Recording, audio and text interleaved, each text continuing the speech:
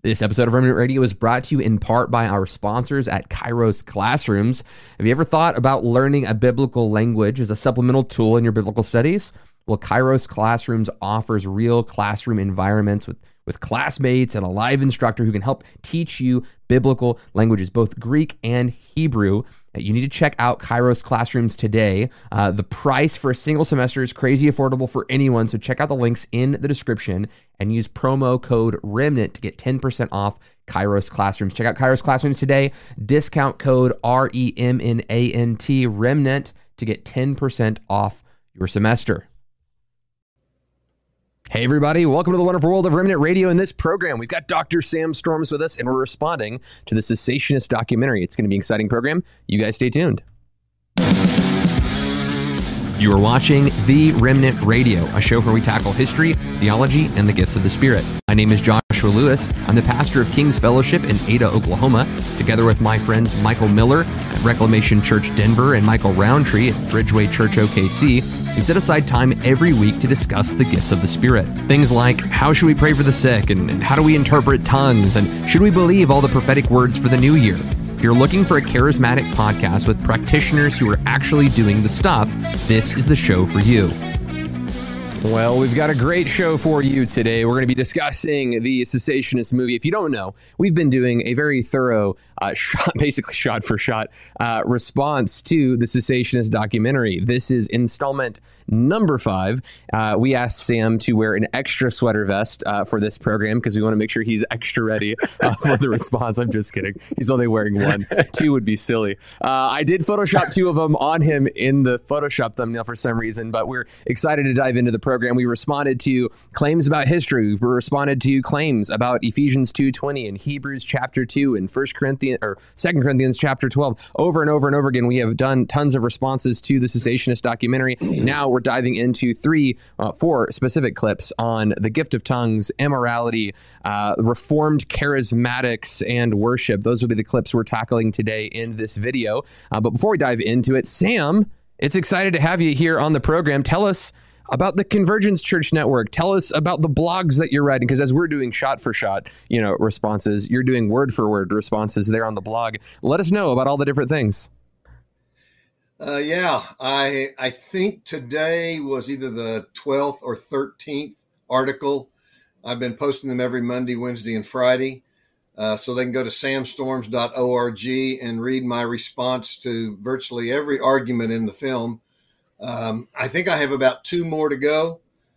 So it's been good. I've enjoyed doing it. I've been getting a little pushback here and there. Interestingly, none of the pushback is challenging my interpretation of the biblical text.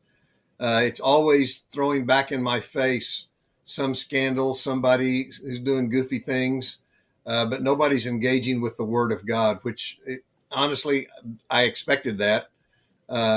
But it's been good. Yeah, the Convergence Church Network, probably going to go public on this on December 1st, or right around the first week of December. Still putting together a few things here and there. So keep an eye out on my blog. I'm sure that you guys will announce it here on Remnant Radio, because all 3 of the Remnant guys are on the board of the Convergence Church Network. So we'll let everybody know when it's ready to go. We're excited about it. So keep an eye and ear open.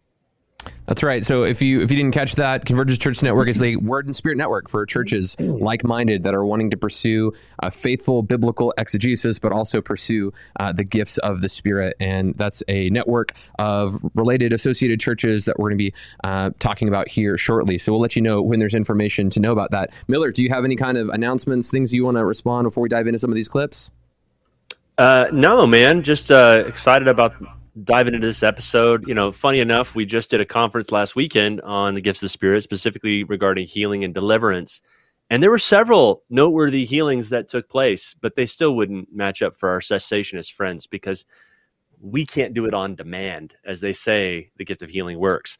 So despite the fact that there were a number of flat feet that actually changed shape, that's something you can medically document, and deaf ears that opened up, it still wouldn't qualify, though, as the kind of miraculous things that they're looking for. And some of them, right? I seriously doubt if the people who no longer have flat feet and can now hear would care whether or not it measured up to the cessationist standards. That's right. Right. That's right. Well, guys, we want to say this on the front end. We try to do this as much as possible. For the guys who've made the documentary, open dialogue is on our side. If you want to jump on the program, you want to do a discussion with us, to Les, Tim, others who've been involved in putting this documentary together, we extend that invitation for people who are in the documentary, people who hold these views. We consider you Christian brothers. We don't think that you're heretics. We don't think that you've apostatized from the Christian faith. We hold you near and dear to our hearts, pray for you. We're doing these responses because we don't think your arguments are good. It's not that we don't like you as people, it's that we think your arguments are rubbish. So we're going to dive in with that heads up. Let's do clip 16, The Gift of Tongues. It wasn't really until the beginning of the 20th century that the charismatic movement began in earnest. There were people who had tinkered with healing gifts and healing claims up to that point, but the gift of tongues first manifested itself really on the very first day of the 20th century. On January 1st, 1901, Agnes Osman, who was one of the women who was studying under Charles Parham, she began speaking in tongues. Other students also began speaking in tongues. It became known as Pentecostalism because the idea is that they were speaking in the very same kinds of tongues as the apostles on the day of Pentecost. And that, of course, is important because the apostles on the day of Pentecost were speaking in genuine human foreign languages, which they had never learned. And Agnes Osman, Charles Parham, they all insisted that they also were speaking in genuine human foreign languages, which they had never learned. In fact, Agnes Osman claimed to be speaking in the Chinese language. They show a clip right after that clip of her Chinese scribbles. They don't look legible of any kind of dialect of any kind. So I just want to say yes and amen. It definitely wasn't a known human language that they were speaking there at Azusa Street. So who wants to dive in first in response to this? I mean, I think the argumentation, we could do the historical side of this, but we could also do the, engaging with the conversation about known human languages, because they will take Acts chapter 2 and make it the required standard of all future forms of glossolalia that take place from that moment forward. So anybody want to dive in first? I'll pass it over to whoever wants to go. I'll give it a shot. You just mentioned it, Josh. There's no reason, there's no biblical text that would require us to think that Acts 2 is kind of the standard for all subsequent tongues. We agree with them that the tongues on the day of Pentecost were known human languages. That's obvious. I don't think there's any question about that. But they also say that the purpose of tongues was evangelistic and to serve as a sign against unbelieving Jews. Well, the problem with that is you have two other instances of tongues in the book of Acts. Acts 10 with Cornelius. He's not a Jew, he's a Gentile. And in Acts 19 with the disciples of John the Baptist, there were no unbelieving Jews present on either of those occasions, and nobody was evangelized by means of them. So even in Acts, that standard doesn't hold up. And then, of course, 1 Corinthians chapter 12, verses 10 and 28, Paul talks about various kinds of tongues, that they're not all of one sort. And I take him to mean that there could be tongues of angels, there could be human languages, there could be tongues or languages that are crafted by the Holy Spirit. I call it a heavenly language. And so it doesn't seem to me that Paul is insisting that it be a human language. But certainly I think the most decisive text, and I'll just read it, is 1 Corinthians 14:2. He says, "For one who speaks in a tongue speaks not to men, but to God." All right, stop right there. What were they doing in Acts 2? They were speaking human languages to other men, because we know those other men said, hey, we hear them talking in our own language, our own dialect. But here Paul says this tongue speech is not to men, it's only to God. And then he says, because no one understands him. But everybody on the day of Pentecost understood the language that they were speaking. They said, that's our own. But Paul says no one understands him. So if in fact this is always a human language, anybody who spoke that language, who showed up at the church at Corinth, could raise their hand and say, Paul, I object. I think you're wrong. You missed it, buddy. I understand perfectly what he just said. And then Paul says he utters mysteries in the Spirit. So all of these things indicate that he's obviously talking about some sort of heavenly dialect or language that those who have been given this gift speak, that is incomprehensible to others, unless, of course, there's somebody with the gift of interpretation, which is another argument. If all tongues are human languages spoke somewhere in the world, then the gift of interpretation is the one spiritual gift of them all that doesn't require anything from the Holy Spirit. Anybody who could speak that language. I mean, Paul obviously spoke Hebrew, Aramaic, Greek, probably Latin. Others who would speak a variety of different languages. I mean, we know people today who speak 15, 20 languages. They could very easily say, well, yeah, I understood exactly what he was saying, but I didn't need a spiritual gift for that. I'm just well educated. So it seems to me that the argument that Acts 2 is the kind of the standard that dictates how all tongue speech is going to look or sound fails the test of 1 Corinthians 12 and 14.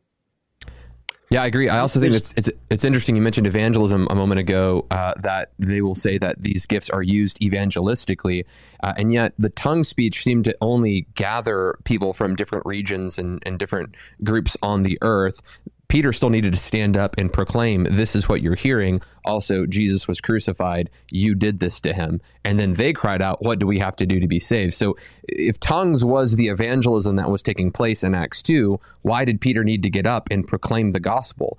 In fact, every time we see tongues being used in the book of Acts, we never see it in relationship to evangelism. And in 1 Corinthians 14, he talks about unbelievers being in the midst of the church and that we're not to use tongue speech in that occasion. So I would just say yes and amen. And for people who are out there who just want the definitive work on tongue speech, I have a friend of mine who wrote this book, Language of Heaven. Anyway, I'm just kidding. That's Sam's book. I found it on the internet and put a graphic of it real quick. Miller, I cut you off right as Sam was jumping in. No big deal. I think the other thing, Sam mentioned this, if the argument is that tongue speech is for the evangelization of unbelieving Jews, that seems to fail to recognize the polemical nature of what Luke is doing in Acts chapter 2. They don't connect it eschatologically with Genesis 10 and 11, which I think Michael Heiser did such a wonderful job of showing us how you see in Genesis 10 the table of the nations, and then you see in Genesis 11 how those nations were created. And one of the ways that they were created is they were separated because of the whole Tower of Babel event, but they were separated by languages. And then Deuteronomy 32, 8, and 9 gives commentary on this.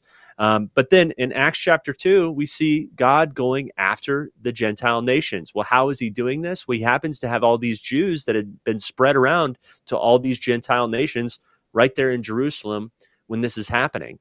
So it's not just for unbelieving Jews. It's actually meant to be an incident, a way of God saying, now I'm going back after the other nations, which seems to be some of the great expectation of the messianic prophecies in the Old Testament, that Gentiles would be coming into the faith and worshiping Yahweh from every tribe, every nation. And so I think the idea that this is just for unbelieving Jews, even in its own context, Acts chapter 2, is failing. It's for all people. This is a way that God is bringing them back. And I would imagine on some level, the giving of the gift of tongues is still giving that message. But obviously, there's another important factor that they don't point out, which one of the main purposes for tongues is simply prayer. I mean, that's what it says. For when I speak in a tongue, my spirit prays. So, and I think while this can be confusing for those who have never heard this before, you hear some popular Pentecostal teachings that if you speak in tongues, your prayers are more powerful. I disagree with this. I don't think tongues is for the super spiritual. I think tongues is simply for those who don't know how to pray. And God, in the midst of our weakness, has given us a gift to help us in this endeavor because prayer is important. And many times we want to pray, but we're lacking words because we're not super spiritual and we need God's help to even do that very thing, to pray. And so that being one of the purposes just seems to get thrown out entirely. They don't even look at that as one of the reasons for why God may give that gift.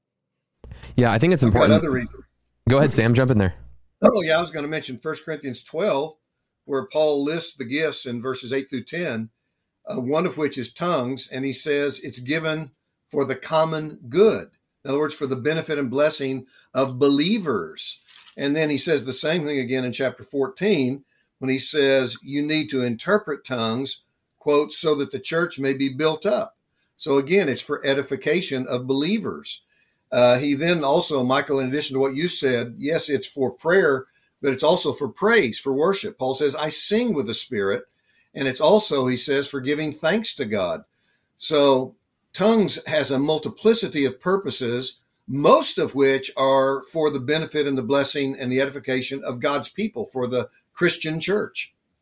That's good. And I want to respond to this quote by Phil where he says, in the movement, people, it started on the beginning of the 20th century. There were people who had tinkered with healing gifts and healing claims up into that point.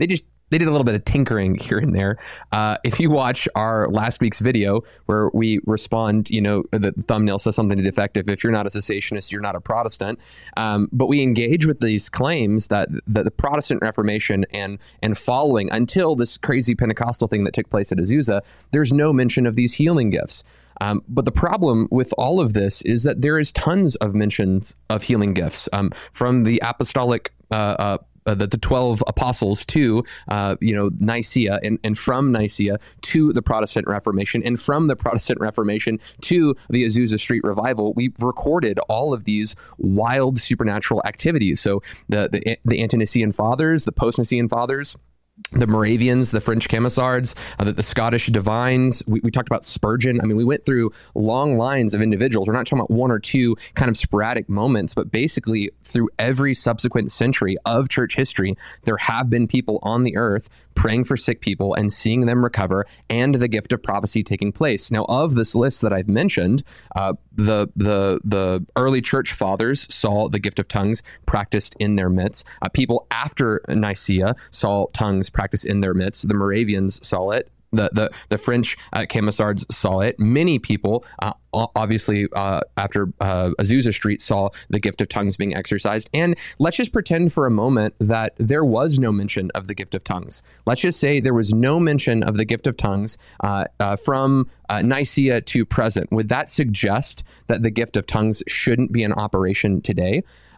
We might have a number of the gifts that have been absent in the text of Scripture. However, we're commanded with the text of Scripture to pursue spiritual gifts. And there's no prohibition for us to pursue spiritual gifts. There is no command that these things have ceased and we should stop pursuing spiritual gifts. So even if there was no mention of them in history, which there is, we are commanded to pursue these things and actively pursue these things. Any further follow-up on this one, guys? I think this one was kind of the smaller of our three.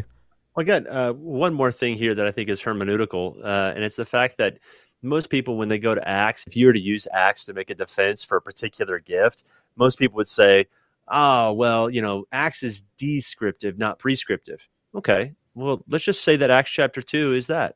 The argument they're making that tongues has to be known human language, where's it coming from? It's coming from a descriptive text, and they're only using one text rather than all the rest of Acts.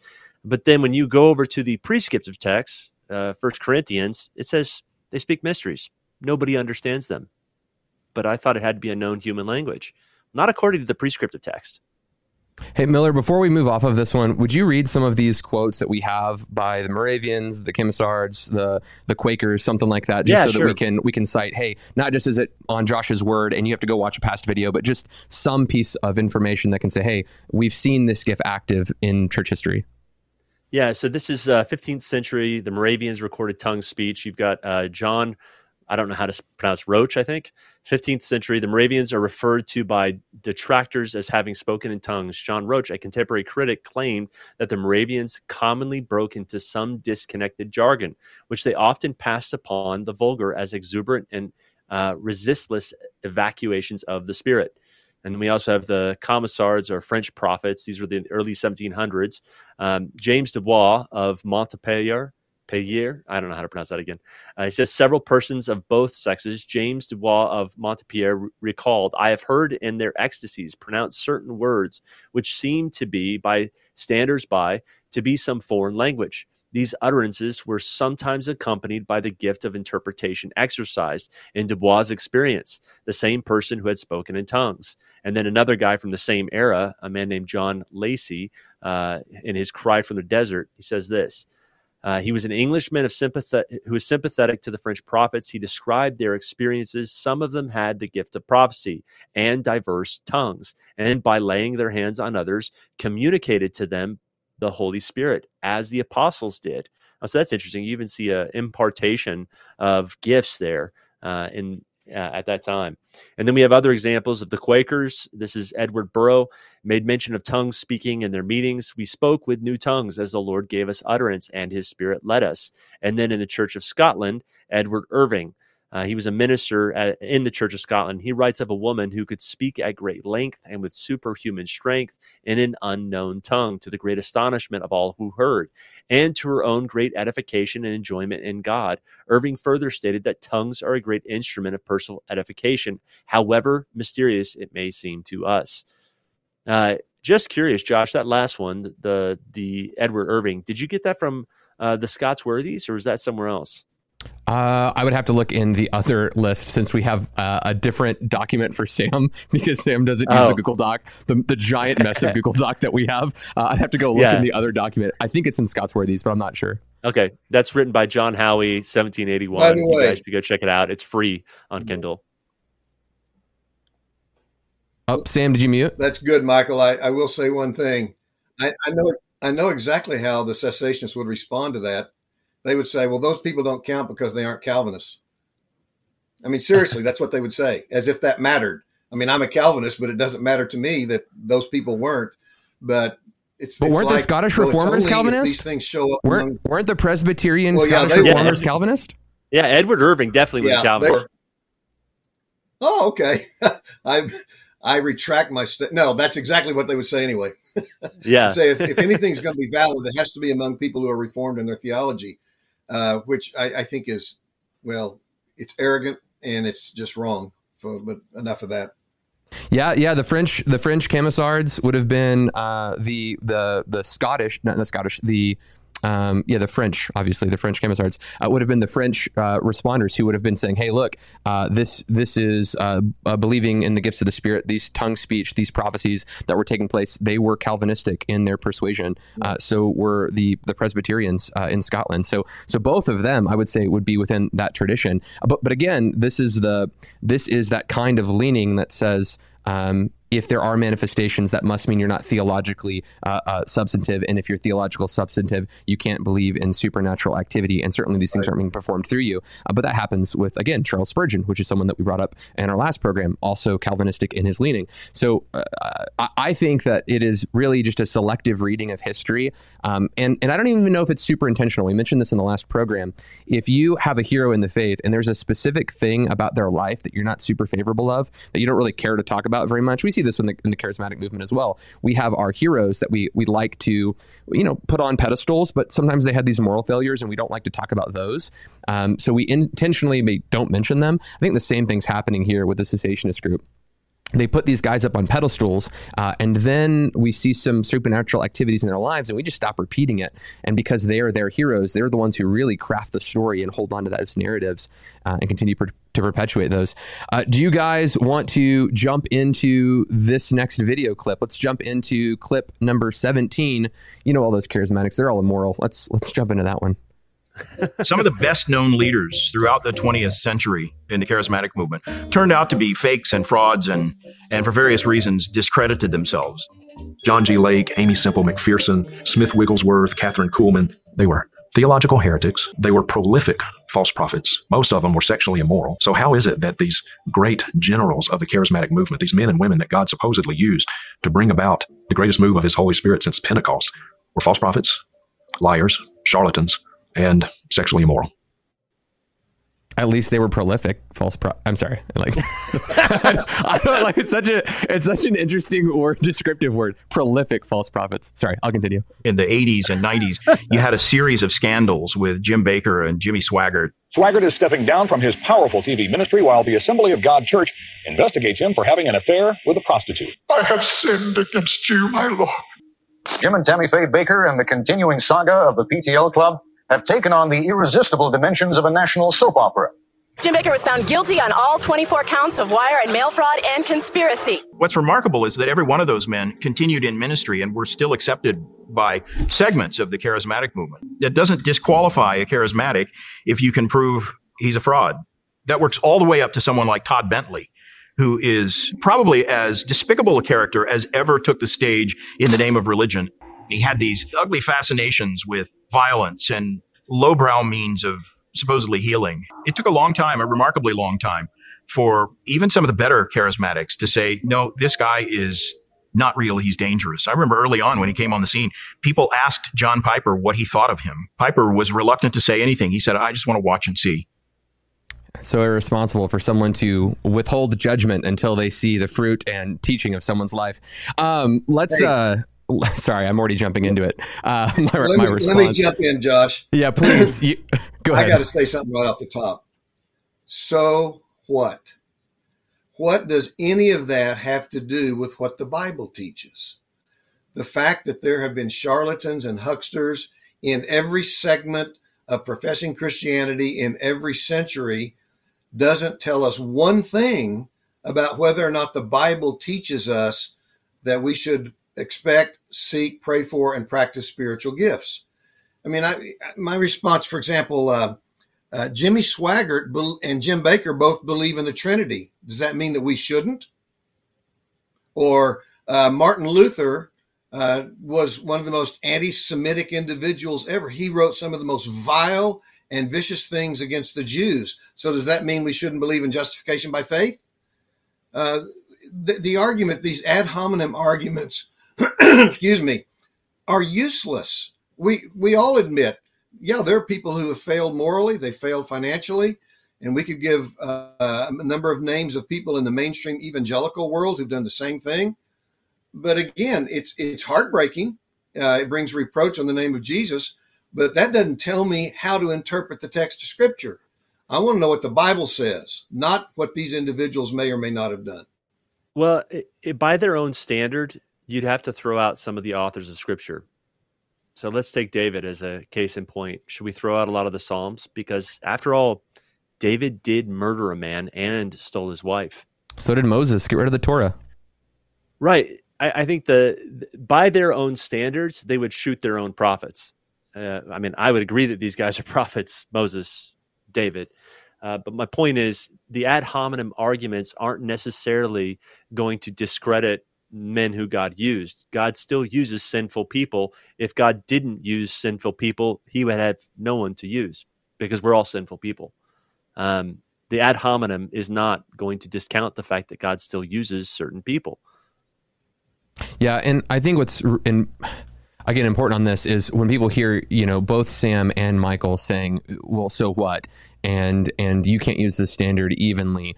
People will interpret from that, hear from that. Well, then, so you're just looking past, Jim Baker, and you're looking past Jimmy Swaggart, and you're looking past. No, these guys, they're not looking here going, oh yeah, totally cool to have a prostitute and commit adultery. Like no one here on this discussion is interested in justifying or glossing over. None of us are saying, man, they should still be in ministry. None of us are saying, and everyone can reserve their own opinion on this specific issue, but it has nothing to do with cessationism. It has nothing to do with continuationism. We can go through church history. You mentioned Luther, right? You could talk about Zwingli. Zwingli, who's really famous for the kind of memorial view of communion and staking his stake in the ground on the memorial view of communion. Well, he was also an adulterer. So should we get rid of the memorial view of communion? Not one that I hold personally, but I'm certainly not going to get rid of the doctrine on the grounds that he had an affair, like that he was sexually immoral. You can't just get rid of all of church history because they had one issue. I mean, Jonathan Edwards owned slaves. Are we going to get rid of Edwards and the Puritans because they existed during a time where slavery was taking place? Again, Sam said it well. This is ad hominem. This is where you attack the character and reputation of an individual so that you don't have to engage with their doctrine or their teaching. Now, let's be fair. Which is every argument. There's every so many argument arguments. Justin Peters in particular is always Correct. ad hominem. Not once does he ever actually attack their doctrine and use Scripture. They're like, hey, they taught this teaching is wrong, here's why. It's always, this person has done this, therefore their teaching is wrong. That's right. So again, let me reaffirm, Josh, I appreciate you bringing clarity to my statement. So what? I meant, so what does this have to do with what the Bible says? For example, criticizing John Piper because he was slow in condemning Todd Bentley. It's very likely that John knew very little about this man, and I would write that up as patience and forbearance and wisdom, which I think we all should have. So many times our cessationist friends are so quick to pull the trigger on people without asking things about intent, motive, context. Of course, I agree. Todd Bentley has proven himself to be a despicable, immoral man. He should not be in ministry. All of us would agree with that. But again, so what? What does that have to do with what the Bible says?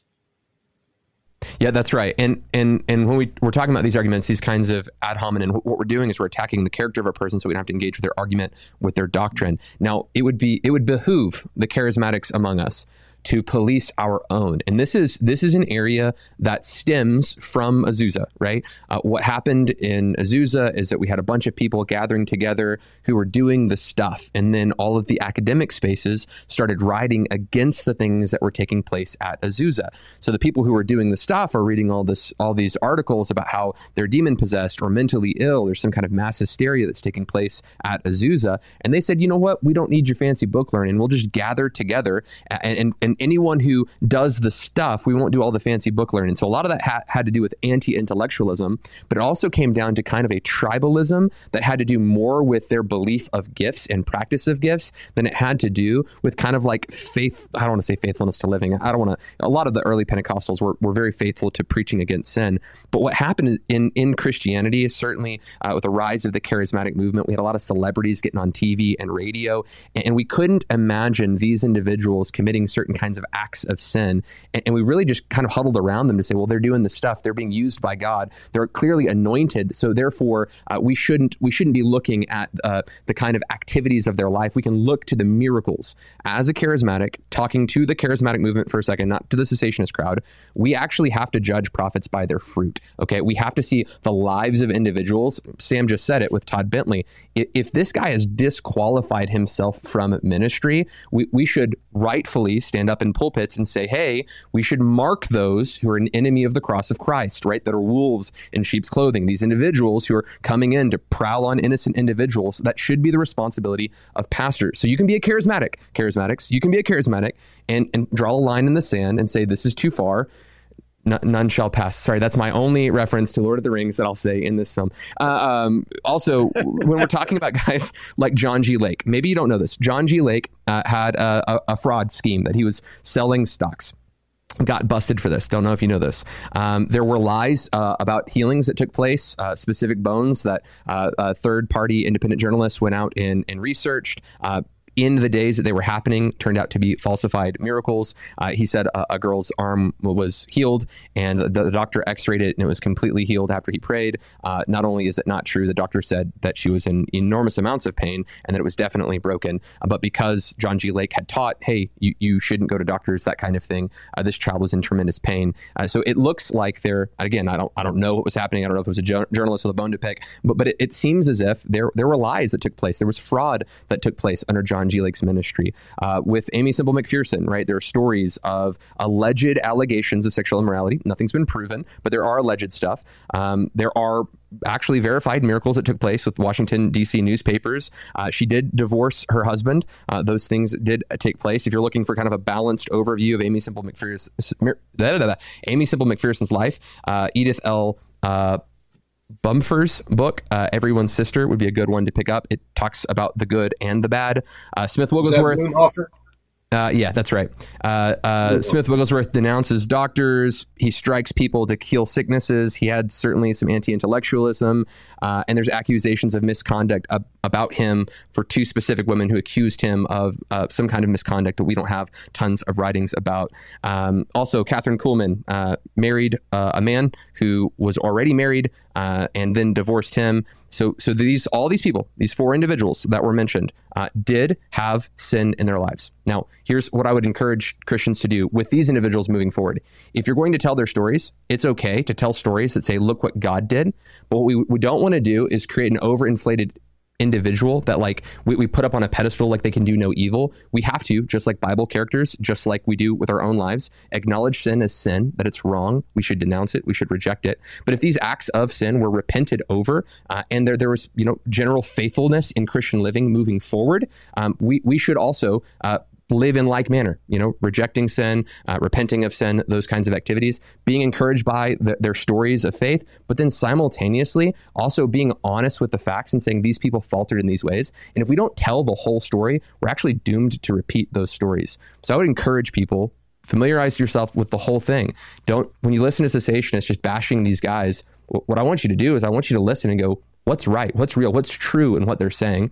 If there is immorality, let's acknowledge it. Let's discover it. Let's dig into these stories, and let's not like tell a whitewashed story of these prophets as if they lived with a kind of moral integrity that they didn't. So I think that's fair that we should do that. And again, let's also do the same thing with people in Scripture as well, though, Josh.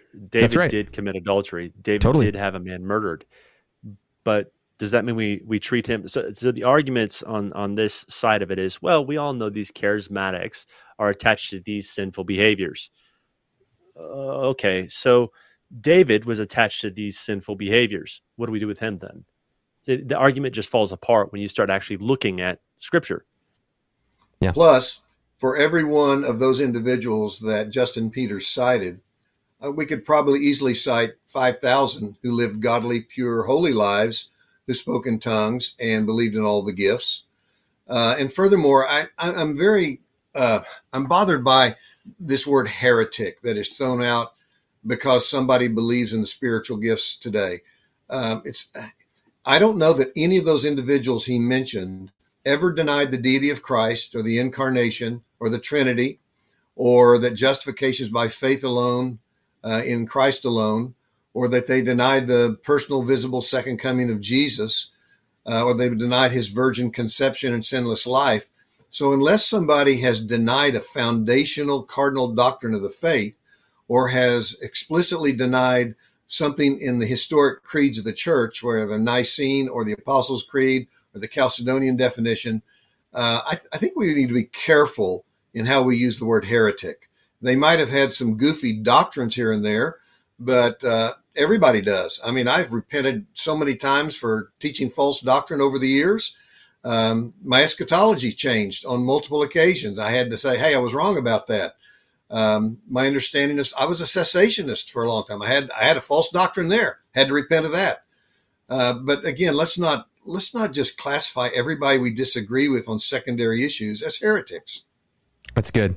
That's good. And you mentioned it, just like we can mention, you said 5,000 names of charismatics who, lived holy and righteous and faithful lives, who practice gifts. We could and actually have a list of names of cessationists who have lived immoral lives, who did great contributions to the Christian faith. And we're not going to throw out their theological things that they've added to the Christian movement. We're not going to completely discredit them and their teaching and doctrines, because they are what the Bible said they were, fallen human people that would need to repent and need to live faithfully. So you guys want to jump to the next clip? Yeah. Yep.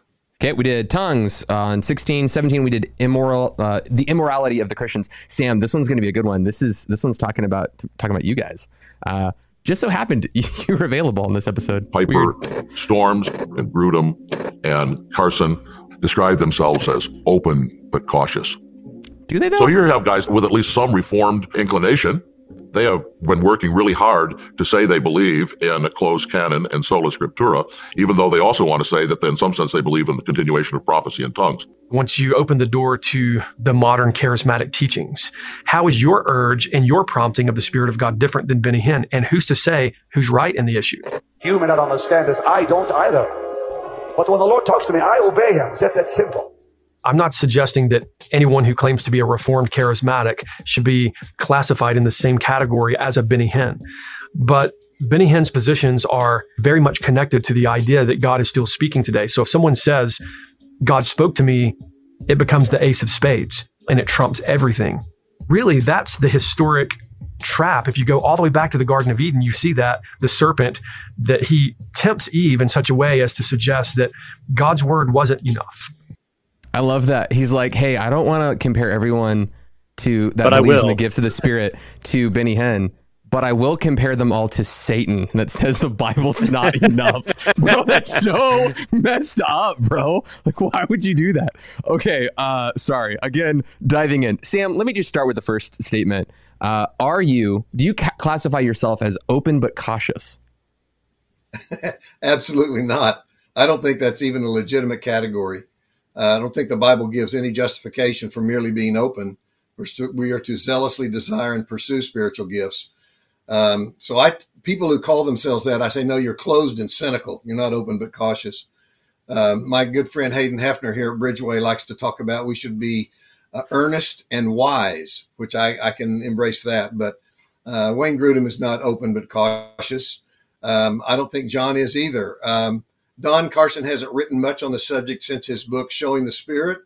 I don't know that he would warrant that label. I can't speak for him, but I can speak for myself. Sam Waldron, you're wrong. I am far worse than what you envision. I am zealously earnest, prayerful, pursuing, and practicing all the gifts of the Spirit. There's nothing cautious about my approach to obeying the commands of Scripture, to earnestly desire spiritual gifts, especially they may prophesy. Caution implies danger ahead, watch out, this could get you in trouble. Problem is the Bible never says that. There's not a negative word about the pursuit of spiritual gifts. So, I'd have to take issue with Sam Waldron on that point. Miller. So, go ahead, Josh. Oh, I was just saying, Miller, go. Yeah. Oh, I was going to ask Sam the next question. Sam, is a closed canon contradictory to continuationism? Absolutely not, for a couple of reasons. Number one, we have to ask whether those books in the canon tell us that revelatory gifts are somehow going to undermine its finality and sufficiency, which it never does. And the fact of the matter is we have multiple texts in the all-sufficient closed canon that tell us to earnestly desire to prophesy and to pursue revelatory gifts. And then here's another point that I don't think much thought is given to it. If you ask the question, why do they think that revelatory gifts are undermining the finality of the canon? And the reason is because they would say the revelation, which is the basis of prophecy, is of apostolic inerrant authority. And if it were existent, it would have to be included in Scripture. In other words, they say, if God is still giving revelation that is the basis for prophecy, the kind that's talked about in the New Testament, we would have to open up our Bibles and slide it in after the book of Revelation. Well, if that's the case, why didn't they do that in the New Testament in the first century? There were probably thousands of revelations being given to Christians, prophetic utterances being given, and yet not one single prophetic utterance is preserved in the canon. But if these revelatory disclosures from God are of apostolic authority and binding on the conscience of all Christians everywhere, why weren't they included in the canon? So the fact that we say that those same kinds of revelatory experiences can happen today, that doesn't mean they have to be included in the canon. They weren't in the first century either. So the argument is just totally fallacious. That's good.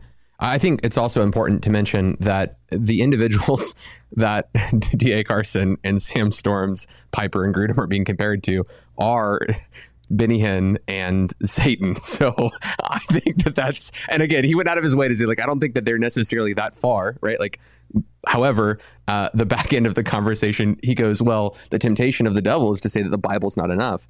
What's ironic about that claim is Adam and Eve didn't get a closed canon from God. Like, he didn't like write a book, write it all out and hand it to him and say, hey guys, watch this, cherish this, and protect this. In fact, the word that God said, don't eat from this tree, was probably spoken and was akin closer to the spoken word of revelation from God, similar to prophecy, rather than a closed canonized version that they were supposed to protect. So what's ironic about this is he's saying you should trust the word of God. In the context he quotes, it would be akin to prophecy and not necessarily a closed canon. I think it's also interesting, again, he's comparing to these individuals rather than other continuationists. We mentioned in our last program, one of the most respected Reformed scholars on the planet in the 20th century is Dr. Martin Lloyd-Jones, who was a continuationist, who believed in the gifts of the Spirit, including the gift of prophecy? Are you going to tell me that Dr. Martin Lloyd-Jones undermined the sufficiency of Scripture and that Dr. Martin Lloyd-Jones didn't believe the Bible was enough? No, he believed the Bible was enough for all that it was supposed to do. And one of the things it was supposed to do was instruct us on the gift of prophecy. Now, Sam just said this. We're basically pitting sufficiency and authority against one another because the authority of the Scripture tells us to pursue these things. And they're taking the sufficiency of Scripture and then pitting it against the authority of Scripture, which tells us to do these very things. It's really easy, guys, to compare charismatics with the Kat Kerrs and the Kenneth Copelands and the Todd Bentleys, the people who are on the far spectrum, who you wonder, man, is there any fruit at all of regeneration taking place in these individuals' lives? It's really easy to compare charismatics to that group because it's like, well, if I'm trying to attack these individuals, if I'm trying to get rid of this doctrine, I want to compare them with the worst extreme excesses rather than, again, early church fathers that we've quoted, Protestant leaders that we've quoted, guys like Martin Lloyd-Jones like we've quoted. There's a rich Christian history of biblically faithful men and women who believed in these gifts, and to kind of just compare with the extreme excesses in modern history rather than hearkening back to centuries of faithful Christians is disingenuous and wrong. Miller, it's you got any disingenuous, thoughts? And the fact is, it doesn't seem like they care to represent it any other way. This is not an honesty piece about differences between charismatics and continuationists. This is a hit piece at the end of the day. Now, one of the other statements that was made by Josh Buse, I think, he said, if God spoke to me, it becomes the ace of spades and it trumps everything. Really, that's the historic trap. Well, there's truth to that. I would agree that if you think that God speaking to you becomes the ace of spades, the automatic trump card for all thing, then I would agree that you are not following the teachings of the Scriptures, because we are told in the Scriptures that you are to test prophecy, that you are to judge prophecy as it's spoken, whereas Scripture, we're meant to accept it, according to Paul. So in 1 Corinthians 14, he'll say, let 2 or 3 prophets speak, let others pass judgment. So prophecy, even in the early church, was never treated the same thing as Scripture. Right there in the Corinthian church, you have prophecy being judged. And then later on, Paul will speak to the same prophet saying, hey, let him who thinks he's a prophet recognize that what I'm writing are the very words of God. So you see in the exact same context, 2 standards, one being judged not to be the ace of spades, not to be the trump card, that would be an error, and the other to be accepted, to be the trump card, which is the writings of the Scripture. And charismatics, by and large, believe that. They don't treat prophecy as a trump card. And I think what's really frustrating is he uses Benny Hinn and then says, but if you believe that God speaks today, you open the door to this, then it's Benny Hinn. And I just go, Benny's wrong. I don't think he's right. I think prophecy, hearing from God, outside of the text of Scripture, is to be weighed and considered. And then, yes, to be followed if you determine that really is the Lord. But it cannot contradict the Scriptures. Let me also say something along those lines. The clips that he showed of Benny Hinn, I just want to appeal to the people watching this podcast. For heaven's sake, folks, don't ever think that we think it's good and justified in Scripture or of even any practical benefit to take off your sport coat or your white jacket and sling it around as if it's going to make people fall under the power. If you all think that we endorse that kind of behavior, think again. Don't draw conclusions about whether or not the Spirit is working through these gifts today because they chose to show you one of the most outlandish examples of charismatic fanaticism that you could possibly find. Again, it's another form of ad hominem. Those clips are as disgusting to us as they are to them. And again, I would just say it just has no bearing on whether or not the Bible teaches us that revelatory gifts and tongues and healing are still operative today. Yeah, that's right. And you said he makes the statement, Sam Storms and Piper and Grudem, they're really trying hard. They've tried real hard to be continuationist. and somehow believe in the sufficiency of Scripture. It's really not that hard. Actually, you can do both. Christians have been doing it for thousands of years. It's not difficult. Just quoting a couple of modern guys, the Assemblies of God would be a good example. They wrote on their statement of apostles and prophets, can be found online. Just Google Assemblies of God, apostles and prophets, modern day apostles and prophets. They write a statement saying that they don't believe apostles and prophets should govern the church, and that they don't believe that there are modern apostles and prophets today, though they kind of write this addendum-ish thing that people can be apostolically or prophetically gifted to plant churches or prophesy. But they say this, in fact, the content of prophecy itself should always be tested by and responsible to the superior authority of the Scripture. However, the church should long for authentic prophecy with a message which is relevant to the contemporary needs and subject to the authority of the Scripture. So, again, here in the Assemblies of God statement, they don't have to try very hard. They just say prophecy, if it is going to exist, has to submit itself to the authority of Scripture. We mentioned the Scottish Reformers multiple times, but Samuel Rutherford, he has a 4-stage process in judging prophetic words. Stage 1, they cannot be contradictory to the Bible. Seems pretty good. Doesn't seem to be trying very hard. They come from godly people. So judge a prophet by their fruit. I mean, that seems like a biblical qualifier, not too difficult. These people who had these revelations did not claim that their prophecies had the same authority of Scripture. So if someone's saying like, hey, my prophecy should be added to the Bible, this prophecy is binding on all people everywhere. Again, you don't have that authority. Samuel Rutherford, that seems to make sense. Number 4, they required no one to obey their prophecies. So again, they weren't enforcing individual-based prophetic words, but this was to be judged and weighed and tested within corporate context in these individuals in their conscience before God. So it seems as if modern denominations, old Protestant guys, and the Bible itself, 1 Corinthians 14:29, 1 Corinthians 14:37-38, all kind of bear witness to this message that the Bible is enough, the Bible is sufficient, but also prophecy can exist alongside it. And we don't really have to try that hard. We just believe the Bible, and we believe what the Bible says about prophecy. Not too difficult at all. Anybody want to add anything before we move on to clip 19 on worship? Let's go. Someone's getting emails. Okay, let's do it. Charismatic theology has influenced and affected so much of our thinking and our theology in ways that we don't often recognize. And I think that's probably the most true with our worship. Worship today, there is this expectation that if the Holy Spirit is present and if we are truly worshiping, there's sort of going to be this tangible, felt presence of God, which doesn't find any root in Scripture. There's no description in the New Testament of that sort of expectation. That comes from the charismatic movement in this expectation of the signs and wonders and the felt presence of God.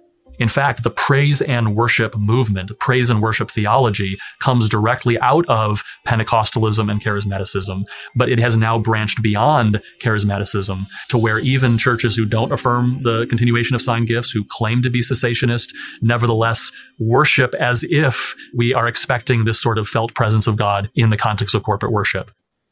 I like that they went from like people that were really emotional with big stages and big lights to people who were very calm with big stages and big lights. Like I couldn't tell the difference, but I could tell they were trying to communicate it. I commend them for it. Who wants to jump in first on this one? Sam, I'd love you? to. Yeah, go for it. Oh yeah. I don't even know where to begin. He says that the expectation of being moved in our affections and sensing the manifest presence of God is something that has only happened today from the charismatic movement. No, it comes from the Bible. Think about the nature of this fellow's argument. He's basically saying we don't have explicit references to responses, whether physiological or emotional, to the manifest presence of God. And I will say, well, where do you have biblical texts that say that we should worship in lifeless formalism? We shouldn't feel anything at all. I mean, just listen to a couple of these texts. Psalm 5:11. Let all who take refuge in you rejoice. It's not enough to take refuge in the Lord. You have to rejoice. Well, that's an affection. That's an emotion. Let them ever sing for joy. You can't just sing. You have to do it for joy. Spread your protection over them, that those who love your name, you can't just proclaim the name. You have to love the name. May exult in you. Again, Psalm 9, I'll give thanks to the Lord with my whole heart. I will recount all of your wonderful deeds. I will be glad and exult in you. These are affections of the heart. Be glad in the Lord and rejoice, O righteous. Shout for joy, Psalm 32:11. Psalm 68, the righteous shall be glad. They shall exult before God. They shall be jubilant with joy. Sing to God, sing praises to his name. I could go on and on and on. I've got a dozen more texts very similar to this in both the Old and New Testaments that talk about the fact that for worship to be honoring to God, it has to engage the heart. Remember Jesus, was it Matthew 15? He said, you honor me with your lips, but your heart is far from me. If we worship with a disengaged heart, it's nothing more than lifeless formalism. 1 Peter 1:8, he says, even though you don't see Jesus now, you love him. And though you do not see him, you rejoice with joy inexpressible and full of glory. That sounds like affections, emotions, passions, desires, zeal, fear, hope, love, brokenness. We could go on and on about all the affections of the heart that I think God says, am I not worthy of those? Am I not sufficiently glorious and beautiful and gracious that it would stir the totality of your being? And then one final comment, and I'll let you guys jump in. If worship is not designed to awaken and intensify affections for God, why does the Bible tell us to sing? What's the purpose of singing? We could just as easily eliminate all instruments, eliminate all melodies, and just recite the words of a song in prose without any musical accompaniment, without singing. The purpose of singing is to enable us to give expression to deep, heartfelt affections that mere talking, mere reading of words simply can't accomplish. So the idea that somehow the kind of worship that we're experiencing today is only started in the 20th century with charismatics is ludicrous. Just go read the Bible, both Old and New Testaments, and you'll see where it comes from. Yeah, like undignified worship. That's the beginning of a charismatic thing. That wasn't in the Bible at all. Speaking of things that aren't in the Bible, let's read some Bible verses. My favorite one on this subject, Psalm 105, 2-4. Sing to him, sing praises to him, to all of his wondrous works, glory in his holy name. Let the hearts of those who seek the Lord rejoice. Verse 4, seek the Lord and his strength, seek his presence continually. So we're told to worship and seek God's presence in the midst of worship. Like, there's literally a Bible verse. Like, again, it feels like the time that they were saying, you know, there's only 3 periods of concentrated miracles. And we have this quotation from Jeremiah that says, actually, from the days of Moses all the way to my day, in Jeremiah's day, God is continuing to do miracles. It's like they make a statement. They build up all these qualifiers to say, you know, this is an invention of the charismatic movement. We know that there's only 3 periods. And then you have a Bible verse that intentionally completely undermines and contradicts everything that they just said. Well, here, you're not really supposed to expect God's presence to inhabit the praise of his people, right? Like, you don't expect to seek God's presence in the midst of worship and expect an encounter with the Holy Spirit in the midst of worship, right? Well, we actually have a Bible verse. We don't need to lean on Azusa Street. We don't have to lean on the charismatic movement. We don't have to lean on felt experiences. We can actually lean on the scriptures, on the Bible. Now, there are certainly, extraordinary manifestations of this kind of activity taking place in the church history, in the scriptures, in Exodus 40 and 1 Kings 8 and 2 Chronicles 5 and 2 Chronicles 7. We see accounts of the glory of God filling the temple. But what is the temple if it's not a space of worship? It's when they inaugurate the temple, they start the worship, that God's glory fills that place. So again, this kind of idea of expectation that God would in fact inhabit the praises of people, I think, is a biblical expectation. We see extraordinary manifestations of that in specific moments in redemptive history. But we also see a kind of normingness of that throughout the commands of Scripture, that all people everywhere ought to seek his presence, seek his strength continually in the midst of worship. So, I mean, this seems to be I have a problem with the culture of the charismatic movement, and I want to push against it. And anything I can do that can fix their worship, which frankly is the reason the charismatic movement has done so much, right? It's the reason that the doctrine has spread, is because things like the Vineyard Church, things like Bethel, church movements that were really good at popularizing music and heartfelt worship has caught the hearts of people and then caught the minds of people. And I understand why they would have a problem with that. Well, what their problem is they're terrified of their own emotions. They have seen certain individuals, and we acknowledge this. Do some people allow worship to degenerate into emotionalism? Sure. We're not endorsing that at all. But I think they're afraid of their own affections. They don't want to be seen as weeping or rejoicing or with hands lifted, because people might think, well, that means you're theologically wishy-washy. I will give you, we could find the quote, bring up our good friend John MacArthur, who I think it was at the Strange Fire Conference, who actually said on a panel discussion, he said, sometimes I wish that there was no music or no singing at all, and we would just recite the words because emotion kind of gets in the way. And I think, good grief, what do you do with Psalm 63? My mouth will praise you with joyful lips, and in the shadow of your wings I will sing for joy. Or, oh God, you are my God, earnestly I seek you, my soul thirsts for you. Psalm 16:11, you make known to me the path of life. In your presence, manifest presence, there is fullness of joy. At your right hand are pleasures evermore. Psalm 36, the children of mankind take refuge in the shadow of your wings. They feast on the abundance of your house, and you give them to drink from the river of your delights. Psalm 37:4, delight yourself in the Lord. Psalm 147, praise the Lord, for it is good to sing praises to our God. It is pleasant, and a song of praise is fitting. So I just cannot imagine how anybody could justify this notion of a robotic, lifeless formalism that's terrified of affections, when in fact the Bible commands these affections and actually says, if your heart isn't engaged in your worship, you dishonor me.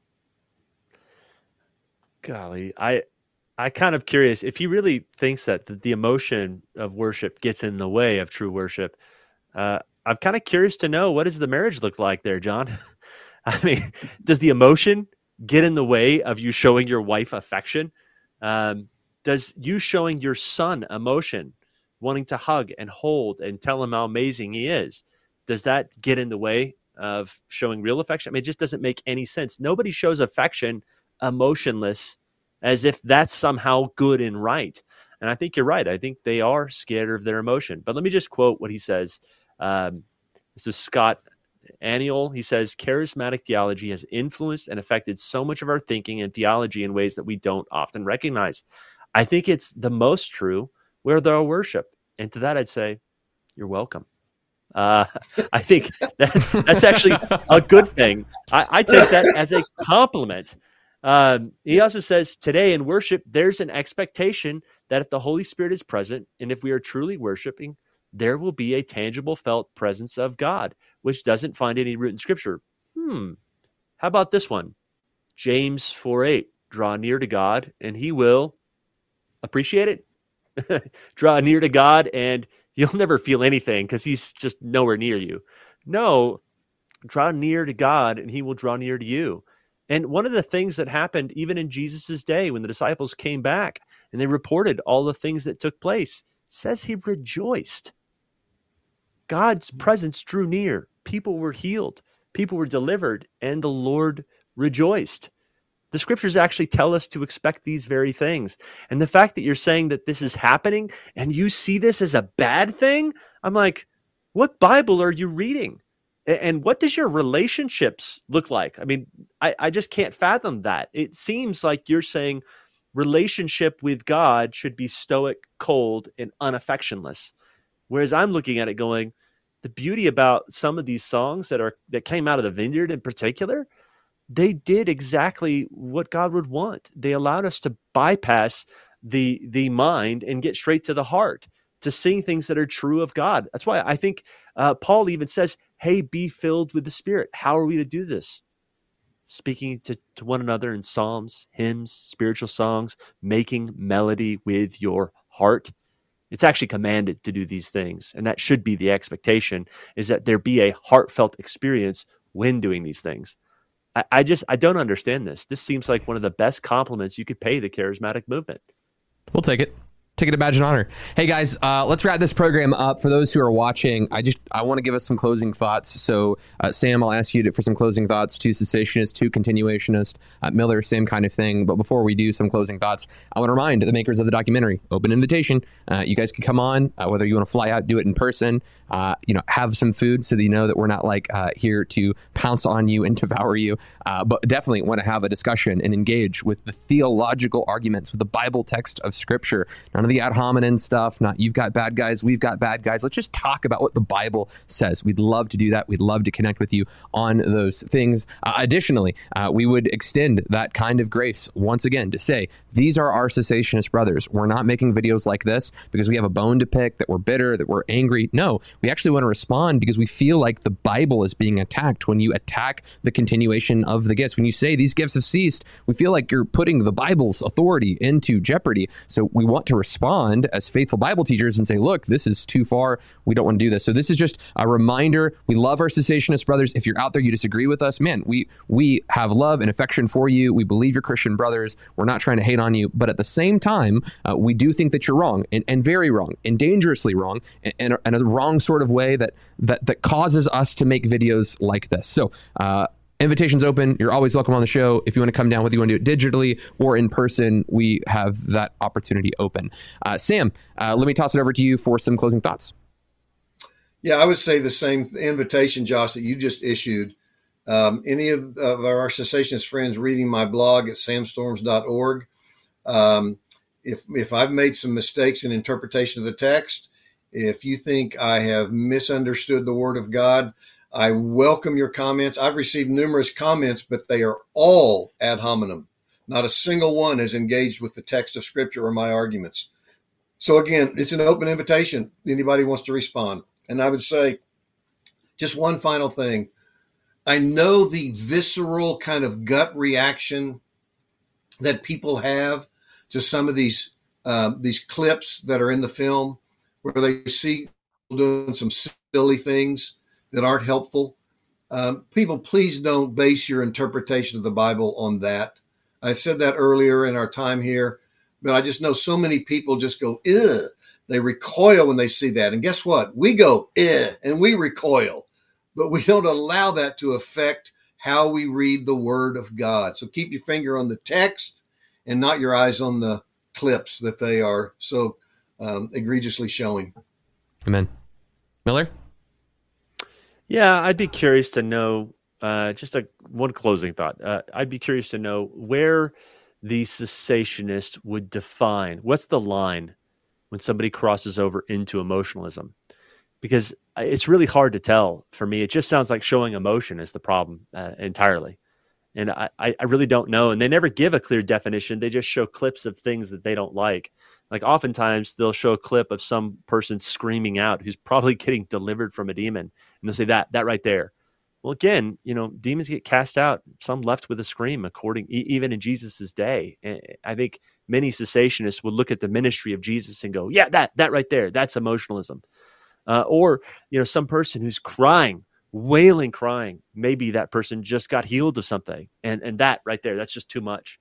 I just don't know where they draw the line. And I think at the end of the day, Sam is correct. I think they're just afraid of those emotions.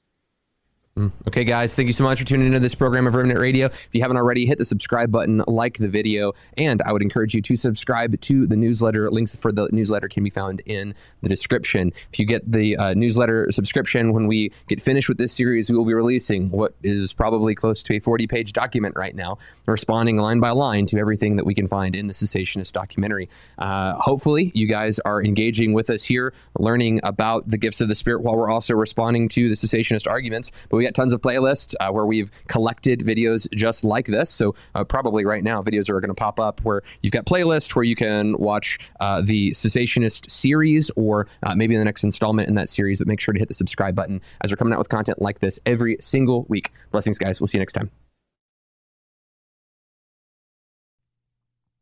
Want to thank Kairos Classrooms for sponsoring this episode of Remnant Radio. And if you're out there, you've ever wondered, hey, I wonder if learning a biblical language would be a supplemental tool for me to help me in my biblical studies. Well, you need to check out Kairos Classrooms. They offer Greek and Hebrew classes that can help teach you and train you. It's a live classroom environment with actual students and actual live teachers, and they help teach you the biblical languages of Greek and Hebrew. And you need to check out Kairos Classrooms today. There's a link in the description, and you can use the promo code REMNANT to get 10% off.